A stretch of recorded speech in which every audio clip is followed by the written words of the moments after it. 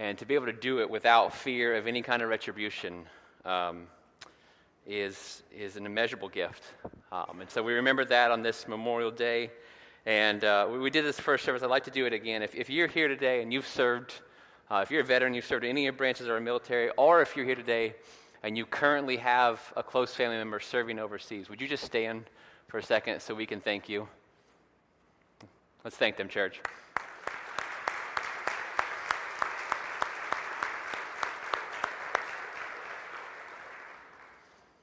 Simple thanks is not enough, but do know as a church we are grateful. And I'm grateful that I get to do this today without fear. If you have your Bibles this morning, please turn to Luke chapter 15. We're going to continue on in a story that we did half of last week. And today, I'm going to talk about discord. It's not going to be fun, but the text demands it. In the dictionary, discord is defined as an inharmonious combination of sounds, conventionally regarded as unpleasant or requiring resolution. And immediately everyone sitting in this corner would be like, that's exactly what you sounded like, Brett, during those first three songs. But that's not what I'm talking about here, okay? Discord is the opposite of harmony. That joke killed in the first service, right? You guys are a tough crowd. Come on now. All right? Discord, though, is the opposite of harmony, right? It's more than a missed note. It's more than just singing bad. It's so far off rhythm and flow that you can't help but react to it. For years, the show American Idol has opened its seasons by showing people audition their singing talents before the judges. And for television, for effect, they didn't just let the best of the best come in and sing for the judges. They also let the worst of the worst come in and audition as well. And throughout the years, the reaction of these judges, while these terrible singers butcher these songs, is just a sight to behold. They actually physically move away from them, right? There's pain on their facial expressions. They cover their faces because they can't bear to watch, and that's what discord does. Right? It upsets us. It's ugly. It's hard to watch. It's difficult to stomach, and you just want it to stop. Right? And today in Luke 15, Jesus will purposely introduce discord into his story. He's going to do it to make a point, because he wanted his original audience and us today to see how ugly and how uncomfortable and how upsetting this is. And this only makes sense in the entire context of the chapter. So look with me at the beginning of Luke 15, starting in verse 1, because this is going to set the scene. Luke 15, starting in verse 1, says, "Tax collectors and other notorious sinners often came to listen to Jesus teach. This made the Pharisees and teachers of religious law complain that he was associating with such sinful people, even eating with them." Right, we're told here and throughout the Gospels that Jesus often attracted the members of society that almost everyone else despised. The tax collectors, one of the most hated groups in the day. Other notorious sinners, Luke tells us, the adulterers, the prostitutes, whoever had a public known sinful lifestyle. And somehow Jesus' presence, somehow his countenance and his teachings and his gracious words, somehow he just drew those types of people to himself. Right? For their entire life, religion had pushed them away, but Jesus drew them in. And Luke tells us there was another group that noticed this. Right? It was the Pharisees, the religious elite, the teachers of the law. They saw this and they had a visceral reaction to it. Well, if this guy was really religious, they'd say, if he was really from God, then he would not be spending time with these people. But there he is. He's even eating with them. What a disgrace. And Luke tells us that Jesus was fully aware of both dynamics. He knew that the sinners had run to him, that they were hanging on his every word, and he knew that the religious elite was standing to the side, separating themselves far enough away to be seen as separate from this, but staying close enough to critique and criticize whatever they didn't like. And so Jesus, with his audience making up those two groups, tells three stories in Luke 15. And all three stories have the same distinct purpose. In the first story, a man loses a sheep and he drops everything to go and find it. And when he finds it, he calls in his neighbors and friends together to celebrate with him because he has found his lost sheep. In the second story, a woman loses a coin and she drops all her other responsibilities until she can find the coin. And when it is discovered, she calls in all her friends and neighbors and tells them to rejoice with her because she's found it. At the end of both of these stories, Jesus drives the point home saying, in the same way, there is joy and celebration in heaven when a single sinner repents and turns to God. And then he tells a third story with the same effect, the third story which we looked at the first part of last week, where the son goes to a father and asks his father for his share of the estate before the father dies.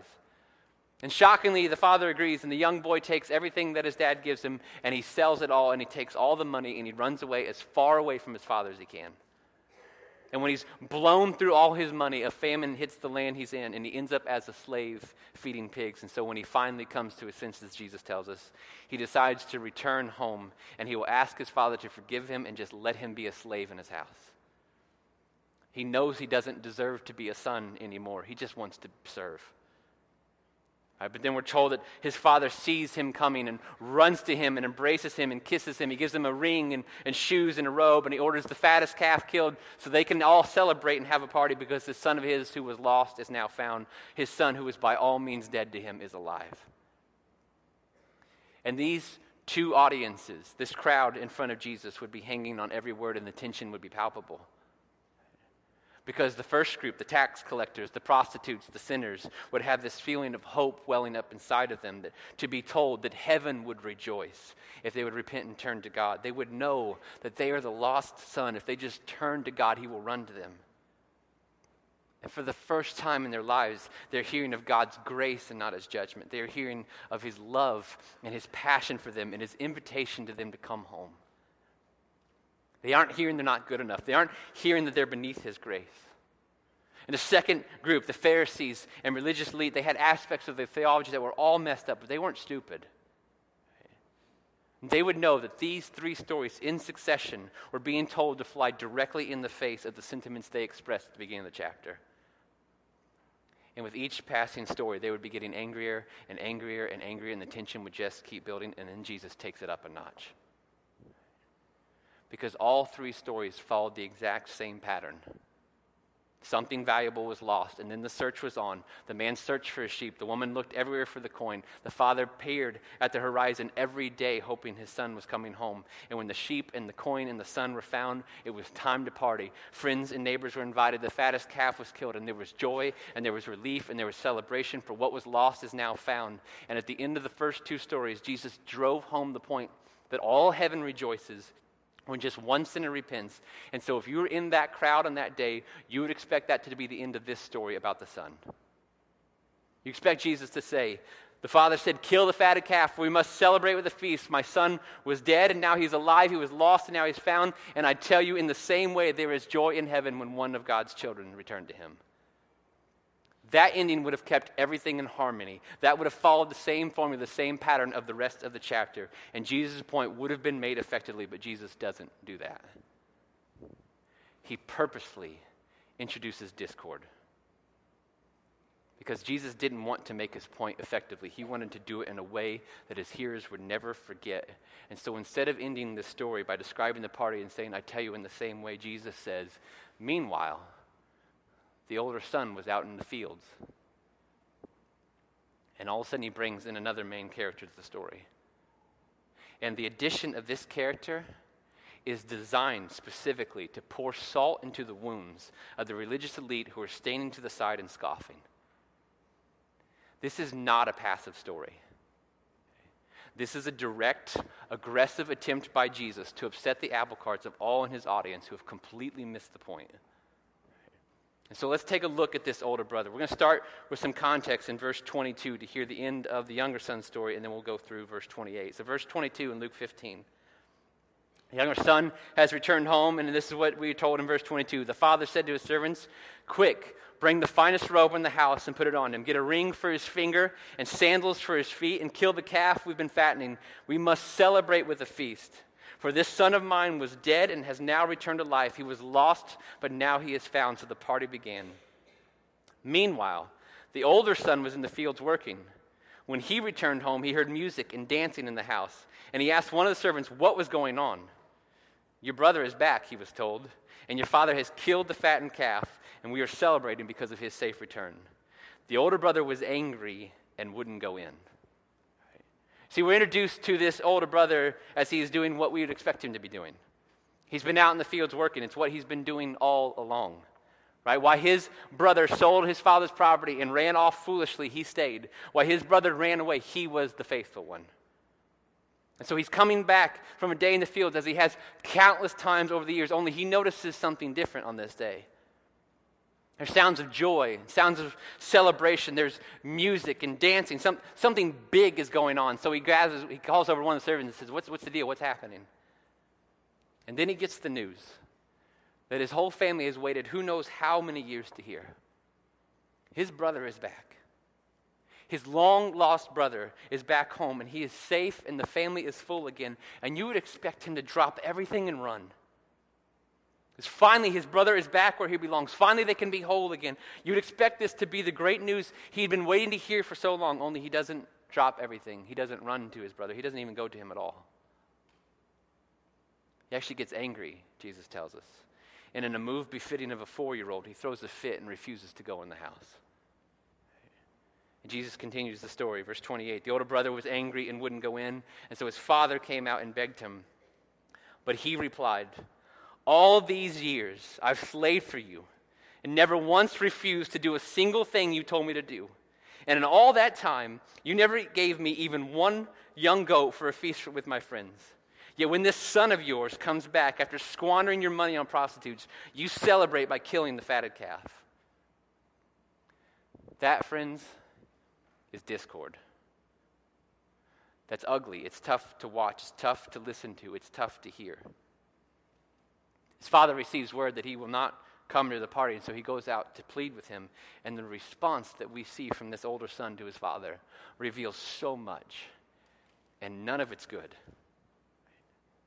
The most tragic thing that it reveals is that after all these years of life with his father, he has completely missed the point. After all these years as his father's son, he has no idea what it's all been about. Just the way that he recounts his life, just the verbiage he uses as he defends himself, shows us how far off he is. The first thing you see is that he's been keeping a record. He's been updating his resume in his head as he goes. He leads with all his years of service. Don't you realize how many years I've slaved for you? There's not one single time you've told me to do something and I didn't do it. Forget the fact that it's not true. He believes it. And then in all those years of faithful service, you know what you've given me? Nothing. Not even one little goat so I could celebrate with my friends. And the irony hasn't hit the older brother, but it would have hit Jesus' audience. Right? The younger brother made a mess of his life through a series of terrible choices. He tried to find freedom away from his father, only to realize that the only true freedom existed back home with his father. And so the younger brother comes home with the request, all I want is to be a slave. And he was accepted as a son. But the older brother never left. He never stopped being a son. But since he has completely missed the point of all of it, the irony is that he is bound in slavery. The irony is that the son who stayed home the whole time now feels like a slave. And he feels that way because he's been keeping score. And he thinks that the role of his father is to reward him for his faithfulness. So when his brother comes home and he gets a party after being unfaithful, that's just too much to take. Listen, Christian, one of the greatest, most freeing things that you can do for your soul is to stop keeping records. Just stop tabulating your resume. Stop counting how many years you've been in church, how long you've served. Stop recording your long history of faithfulness. Okay? Because what that begins to do in you is that begins to take root in your heart, and without you even knowing it, it does an awful dark work in you where you begin to believe that you have put God and others in your debt. And when you get there, you're almost unusable for the kingdom. Man, if anybody throughout history could have kept a resume, it would have been the Apostle Paul. The guy wrote most of the New Testament. He planted more churches than anyone else. He suffered on the behalf of the gospel more than anyone before or since other than Jesus. He led countless people to Christ. And at the end of his life, he's writing a letter to his protege Timothy, and this is what he writes. He writes, I thank Jesus Christ our Lord that he considered me faithful, appointing me to his service. And Christ Jesus came into this world to save sinners, of whom I am the worst. He didn't tell Timothy how many churches he planted. He didn't write about how many people he led to the Lord. He didn't write about how many sermons he'd given. He was simply unable to get over the fact that Jesus saved and appointed him even though he was unworthy. And that was the secret to his success. See, the older brothers missed the point. He sees himself as a servant, as one who's earned his father's blessing, as the one who deserved the party, and it's resulted in a really sad life. What's missing from his existence and experience is joy. What's missing is submission. What's missing is brokenness. And this incorrect understanding of his role as a son has darkened his heart to where he's just unteachable. He's unflinching. He just can't be influenced. I mean, look at the story. Did he even go check out the party? Did he go and talk to his brother and ask, hey man, why did you come home? Did he pull his dad to the side and say, you know what, Dad, I'm just kind of struggling to understand this. Can you help me grasp your thinking on why you're throwing this party? He didn't do any of that. He stood outside without going in, without talking to anyone, without having hardly any knowledge of what was going on, and he made up his mind about it. The party was wrong, and it should have been for him. And this incorrect understanding of his role as a son also darkened his heart, where he's no longer able to think straightly about sin. Because he begins to exaggerate his own righteousness and then assume the worst in other people. In that culture, as the elder son, it would have been his duty in that day to go be a master of ceremonies for any party or banquet that his father had held. It was understood that any grievances that existed would all be set aside until after the banquet ended. And by refusing to go in, he would be putting his father through public humiliation and embarrassment, and everyone there would notice. Yet when his father comes out, he paints the picture as if he's the perfect child who's never done anything wrong. And what's more on top of that is he's assuming the worst in others. In verse 30, he mentions that his brother has squandered all their father's money on prostitutes. Now, where did that come from? He hasn't gone in to see his brother. He hasn't seen him in years. His brother went to a faraway country. There was no Facebook in the first century, okay, for that guy to put incriminating photos of himself. The only detail that Jesus tells us, in fact, was that the younger son engaged in wild living. The brother, this older brother, has went in and filled in the details in his mind as what he thinks is the worst possible scenario without really having any clue what his brother's been up to. And then he's accusatory of his father as well.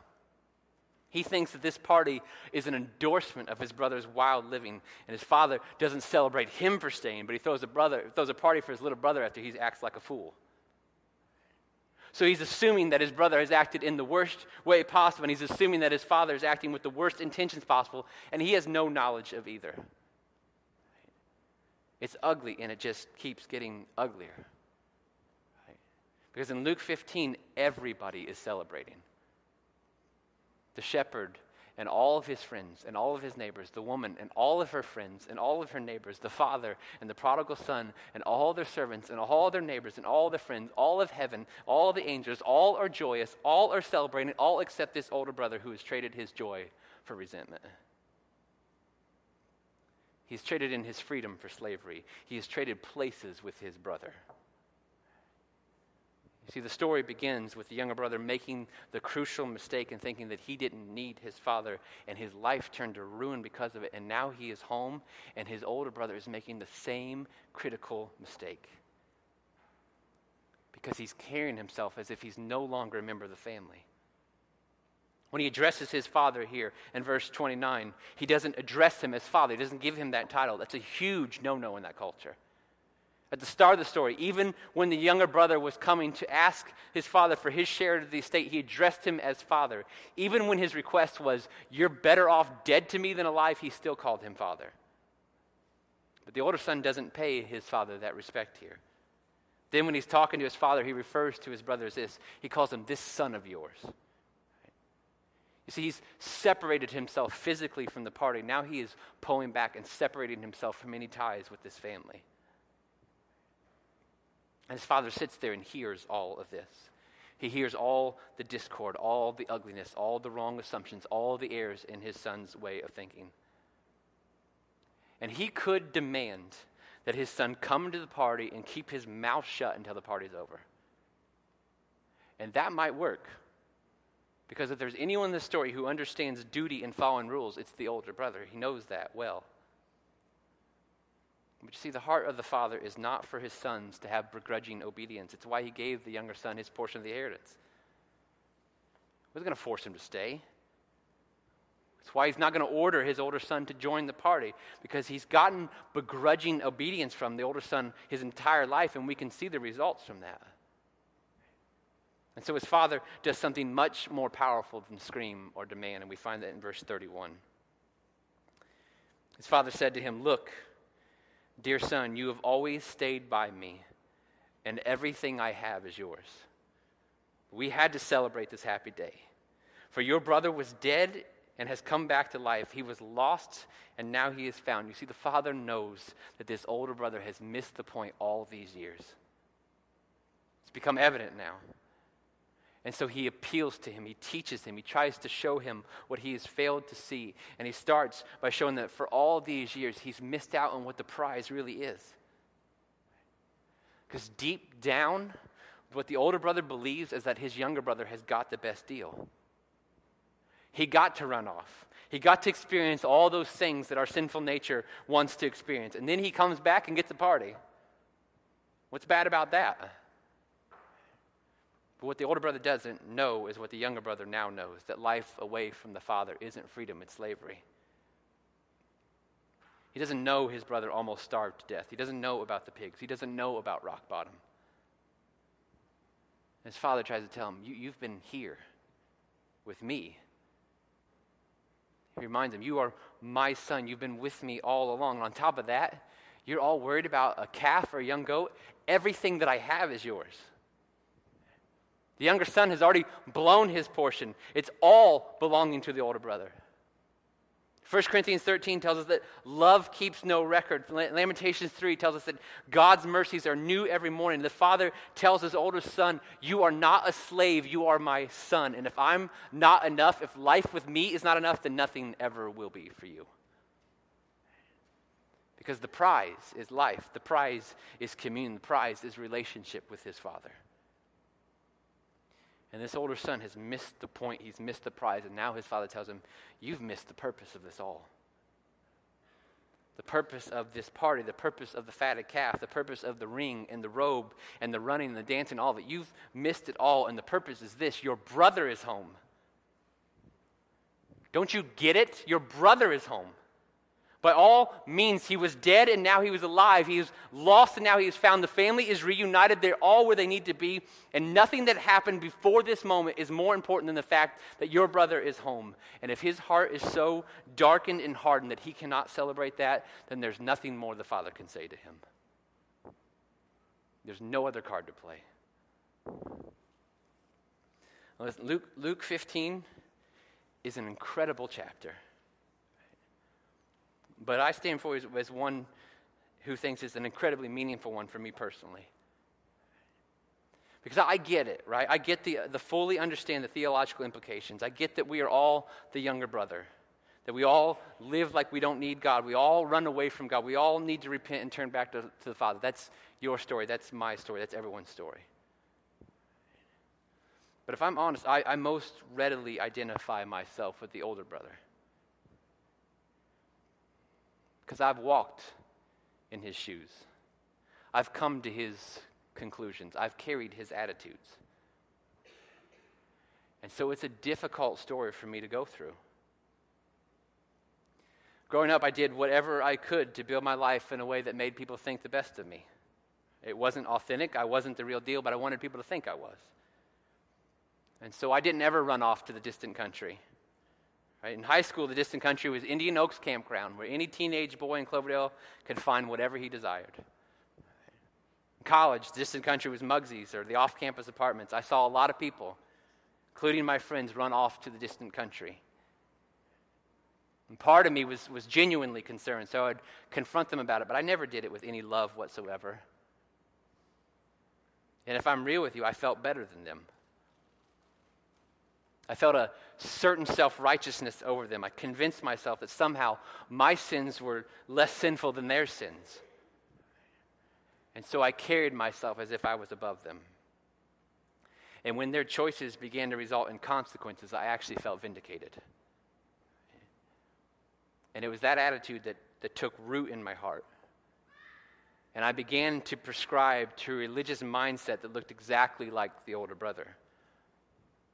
I did good spiritual things, sure, but since I did them, God better reward me for them. I dressed the part. I read only a certain translation of Scripture. I did all I could to separate myself from those who did not match my level of piety. I began reading into people's lives and actions as if I had the ability to see into their hearts and understand their motives. I looked down on people for what they wore to church instead of celebrating the fact that they had come to learn more about Christ and worship Him. I would make judgments on people based on what was on their skin or hung from the ears instead of what was in their heart. I gave great care and detail to what I or others presented on the outside, while all the while ignoring God's work in their hearts and mind. And I was convinced that I was right and everyone else was wrong. And most of all, I was powerless. Because I didn't need God anymore. I was killing it for Him. What God needed was more people like me on this earth. And it was discord. And it was ugly. And it's difficult to think or even remember. I was a dark, unloving person, fully convinced that I was the real deal. And I thank God that He used my parents and one of my college professors and passages like Luke 15 to peel back that curtain and let me see who I'd become. Or else today I would have been even more rooted in that darkness. Because what the Lord revealed to me in His Word and through those people was that I'd missed the point. I'd missed the prize. I'd missed the purpose. See, the point of Christianity is not that I've earned anything. It's not that I have or ever could put God in my debt. The point is that God moved in abundant grace towards a sinner like me. That Jesus Christ came and made the move towards us. He came and died for our sins and rose again to offer us eternal life. And that the only way to receive that is to realize that we are sinners who deserve nothing from God. And when we turn to Him with that attitude, He gives us everything. The prize of Christianity is that we get to live this life as sons and daughters of the living God. The prize is not material things that God can give us. It's not answers to prayer even. The focus is not on what God hasn't done for us. The focus is on what He has done for us. That sinners, unworthy, rebellious sinners like you and I actually get Jesus. We get Him. We get His love. We get His influence. We get His direction. We get His power, and we get His grace.